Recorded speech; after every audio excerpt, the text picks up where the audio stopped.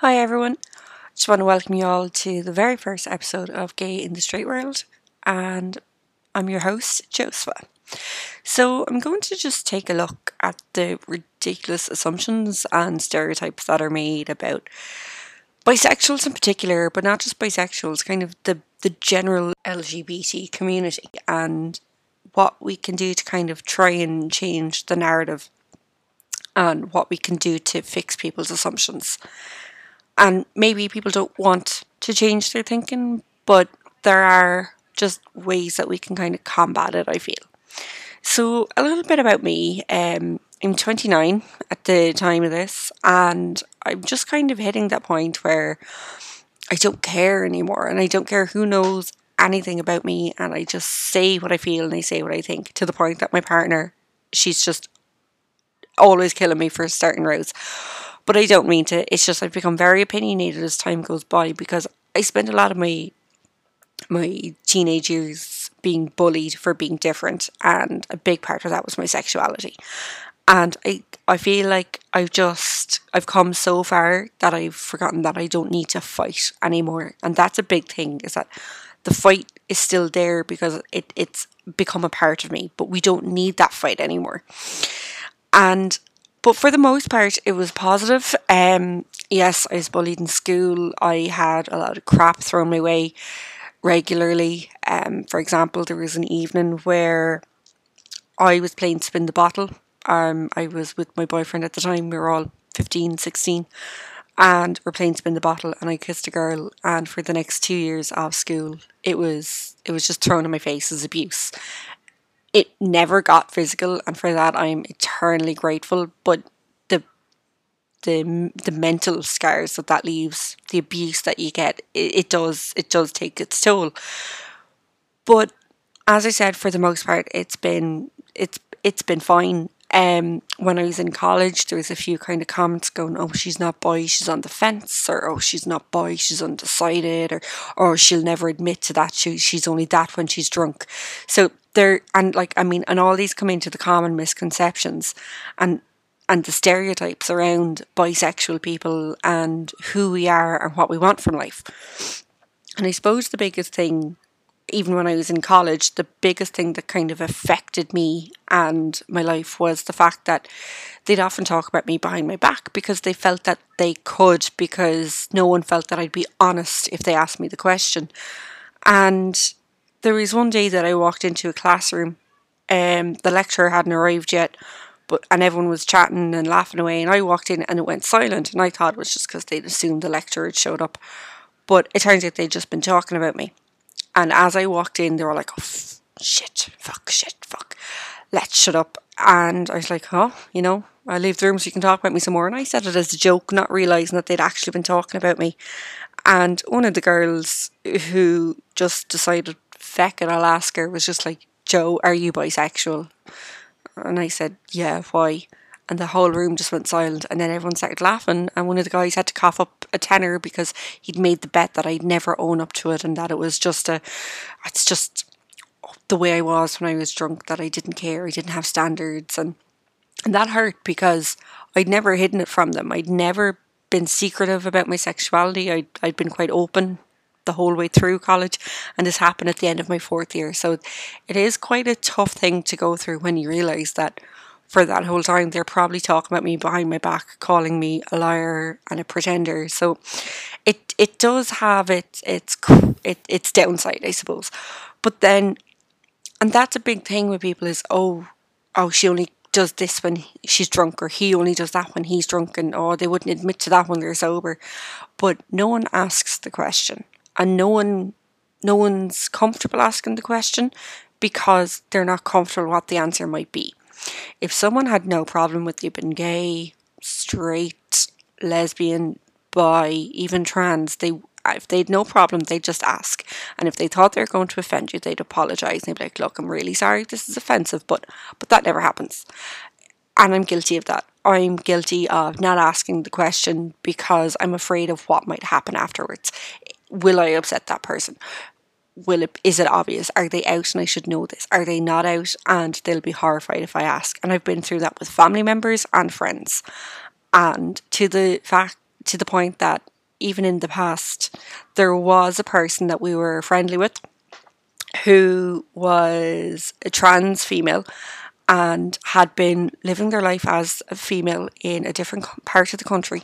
And when they'd come home, they put on the facade of the man that they were born as and physically born as. And when their secret life of living as a woman in a different part of the country got out, they were ridiculed and shunned and just general insulting and disgusting behaviour. And I'm ashamed to say that I was part of that. But the part of me that joined in on that was the part that was kind of afraid to come out to these people about myself, because I could see that they were bigots and I could see this bigotry shining through. And what I didn't like was that it came out through myself. And the more I think about this over the years, the more it makes me really kind of be ashamed and feel shameful for what I did. But it also kind of makes me realise the journey that I've taken and the journey that everyone takes.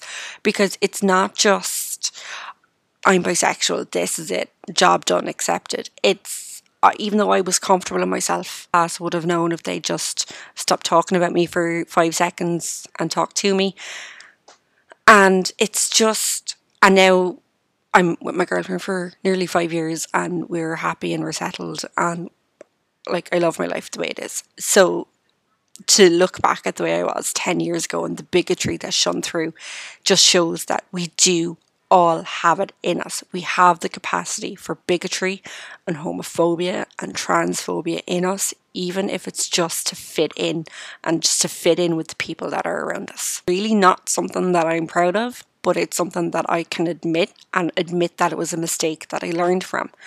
But when I look at other things, then I'm just like, right, okay, I don't want people assuming this of me. And that's where I've decided to try and educate myself and try and educate others and at least start a real, open and honest conversation about what it means to actually be the subject of those thoughts and just see if we can figure out a way to combat them. Because I mean, even just they're in denial or they're on the fence. The idea that a bisexual person is someone who just can't decide what they want is so offensive. I mean, I grew up thinking that it was normal. I grew up thinking that the people who picked one gender were absolute nut jobs. I couldn't understand it. I couldn't understand these people who just shut themselves off to the possibility of loving people based on the fact that they're a girl and the other person was a girl. Like, I mean, who does that bother? Does it bother them, or does it bother their family? Or I just thought that it was in everybody to love everybody. So to be told as, maybe not as an adult, but as someone in their late teens, early 20s, still developing, still mentally developing, but to be told that I'm on the fence and I'm undecided, or that I'm just settling until something better comes along, it's just so offensive and so hurtful, because it means then that I was with the man at the time, and yes, I was openly bisexual, but I was dating a man. That doesn't mean that I've chosen a side. That means I had chosen a person for that time in my life. I'm now with my girlfriend nearly 5 years, as I said. That does not mean that I have now just finally accepted that I'm gay and committed to being gay. It just means that I've found the person that I'm supposed to be with. And that's it. And that's what being bisexual is to me. It is just it's just being with the person that you love, regardless of their gender. And I completely understand that a straight person will only be happy with someone of the opposite sex, and a lesbian or a gay man would only be happy with someone of the same sex. Not something I understood as a child, but as an adult I do. And what I can't understand is why others don't just let you be, why they have to make the assumptions of on the fence, in denial, and the misconception that every bisexual person is up for a threesome. It's unbelievably offensive to say that. Just because I am bisexual, it does not mean I'm going to go cheat on my girlfriend with a man. Or if I was with a man, that I cheat on him with a girl. It does not give you a free pass to do what you want. If you're in a polyamorous or a polygamous relationship, that is different. That is a consensual agreement between a couple. It is absolutely completely different to cheating. However, if you're not in a polygamous relationship or polyamorous relationship, it is cheating. Regardless of gender, it is cheating to be with someone other than your partner, unless it is an agreed upon situation or agreed upon circumstances for you.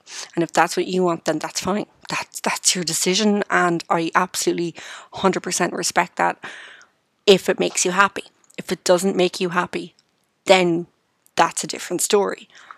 But regardless of your happiness levels or how sad or how unloved you feel or how loved and how cared for you feel, it's never anyone else's business. And that's something that has really, really irked me with this entire process, is that the more I look up and research the different topics that are facing the wider LGBT community, it just seems to be written by straight people who have decided that based on one conversation with one person where that person probably censored themselves, that they're an expert. And no one is an expert until they have lived through it, or until they have pushed the boundaries and spoken to everyone that they can and gotten to know everyone's story. You don't know the trauma that has been inflicted on someone because of their sexuality. You don't know the sexual harassment potentially that a bisexual has gone through because they're with a woman and it's been pushed on them that, oh, it's because you haven't found the right man. And that's happened to me. Only summer 2019, I was actually cornered in a kitchen at my friend's house party and told that all I needed was a good see into, and was trapped in that room and I couldn't get out. I had to open the kitchen window and roar out the window for help. Well, not for help, but I felt like it was heading that way because I was made to feel so uncomfortable in that room. I was trapped. It was someone who was quite a good bit older than me, so it wasn't a stupid young person. It was someone who knew exactly what they were doing. And then they're like, oh, there's no crack in you. So it was meant to be a joke then when they didn't get their way. And I mean, I was lucky. That was just a stupid drunk person pushing the boundaries and seeing what they could get away with. But during this process and during my whole, I suppose, market research for this podcast, I've spoken to several people who've actually been sexually abused for this. People who have dared to be themselves openly and who have dared to just do whatever they want and be with a member of the same sex, or say out loud in front of people that they are interested in members of the same sex, have been raped for this, and they have been abused and they've been beaten and many have been killed. And the Gay Village murders in Toronto are one of the biggest tragedies that the LGBT world has seen, portrayed as a kind and loving grandfather and father. When he was in his 40s, he came out, just out of nowhere, came out to his family, told them he was gay, and straight up moved to the Gay Village, or as the locals call it in Toronto, just the Village. And the Village in Toronto is basically a small area of the city where it's predominantly gay people living there. It's basically one of the only safe spaces that was there for gay people in Toronto in the 60s, and they all flocked to this place. And over the years, it was just, it was a safe haven for people who couldn't come out to their families, or who wouldn't be safe in their homes if they ever came out or revealed their sexuality. In fact, most of the people at the time of the murders were Middle Eastern men who came from Islamic backgrounds, who just absolutely couldn't come out to their family for fear of the backlash and the abuse and violence that they'd be subjected to. So in 2003, MacArthur was arrested for the first time after he assaulted a male prostitute with a metal pipe, and he was given a 2-year conditional sentence, and part of the sentence was basically that he would be required to stay away from male prostitutes. He could not be found within the vicinity of the Gay Village, and he wasn't allowed to use poppers because they felt that they would lure him back in. And he worked as a landscaper during his time in Toronto, and basically what he did was, and it's so vile, but after murdering the his victims, he would dismember them, and he would actually hide some of the body parts and the bodies in plant pots on their properties or in the nearby river. And everyone just called him an energetic man. He was joyful. He loved plants. He loved his children and his grandchildren, and he just hid his dark side so well. But over the years, more people kept turning up dead, and in the end, there was fears within the village that they were being targeted by a serial killer. And what happened in the end was that MacArthur's own partner, Andrew Kinsman, went missing, and the police have never actually announced why MacArthur became a suspect or what led them to him. But we do know that the day Kinsman disappeared, the last place that he was seen was getting into MacArthur's car.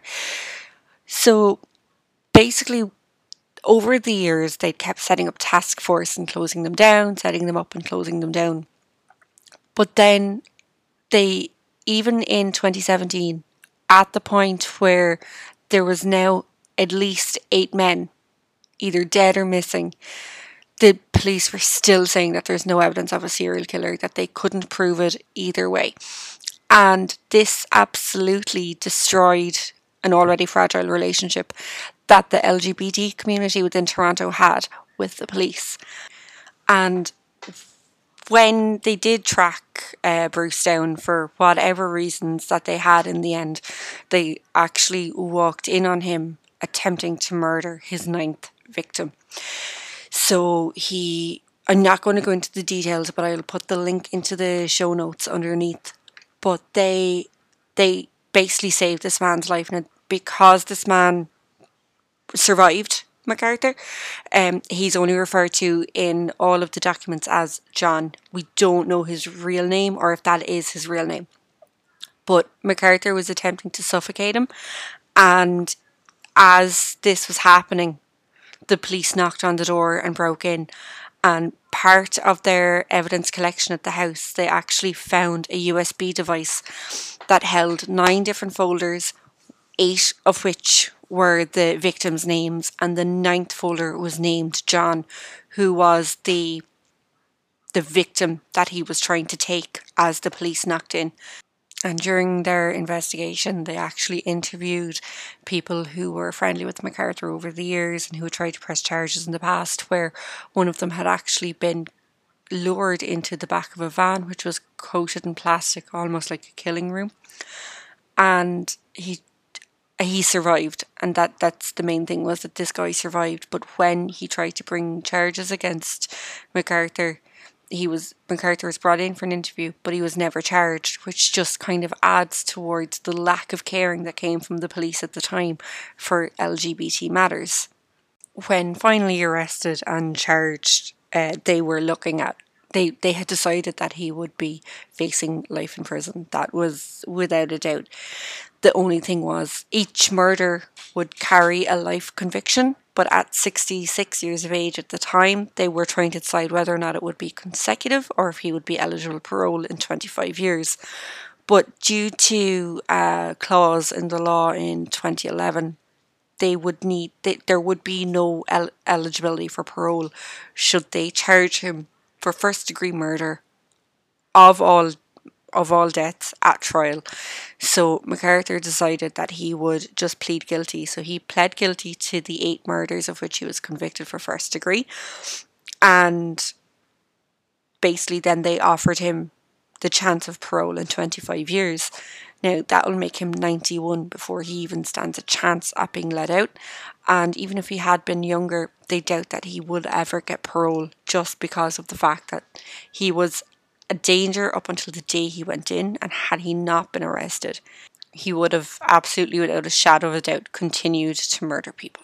As of right now, it's only 2.5 years on. He's obviously still in prison, but he will not be eligible for parole until he's 91 years of age. though given his current health status not been the best, they reckon that he won't live that long and that he will see out his days in prison.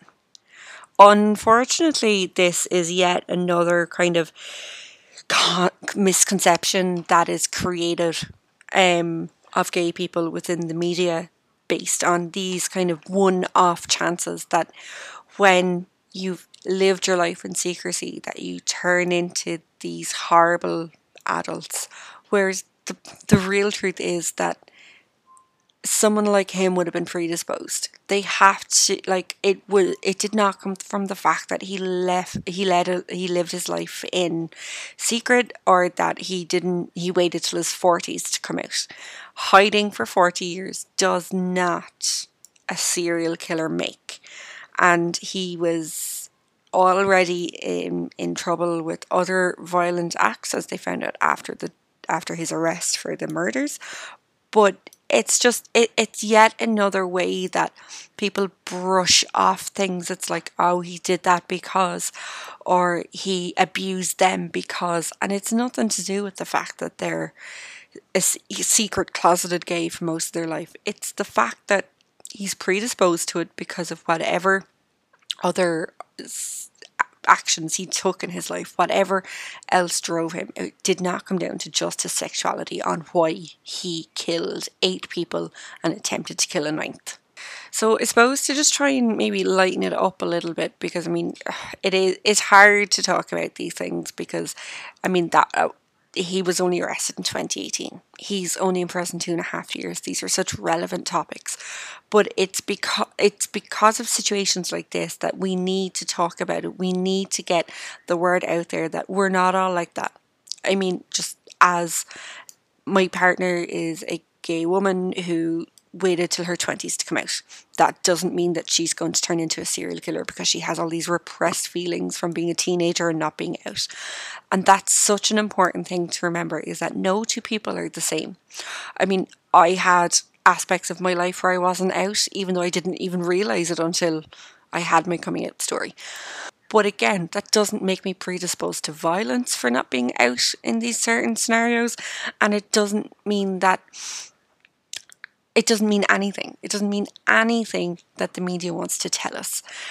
When MacArthur was arrested, the storylines read, gay man murders, gay serial killer takes lives. And I mean, would they say straight man? Would they say straight man does this? And they wouldn't. And that's something that we really need to kind of try and kick from the modern psyche. And we need to take back that narrative, and we need to show, okay, a gay man and a straight man, if both are serial killers, then just say serial killer. And I mean, I know that's a very dark way to look at things, but that's kind of where I'm trying to bring this. It's get rid of the unnecessary adjectives, get rid of the unnecessary bullying, get rid of the need for there to be a gay village where it is the safe haven. I mean, right now, Toronto and Greater Canada is a very accepting, wholesome place for the most part, from what I know. Again, I don't live there, so I can't speak from personal experience.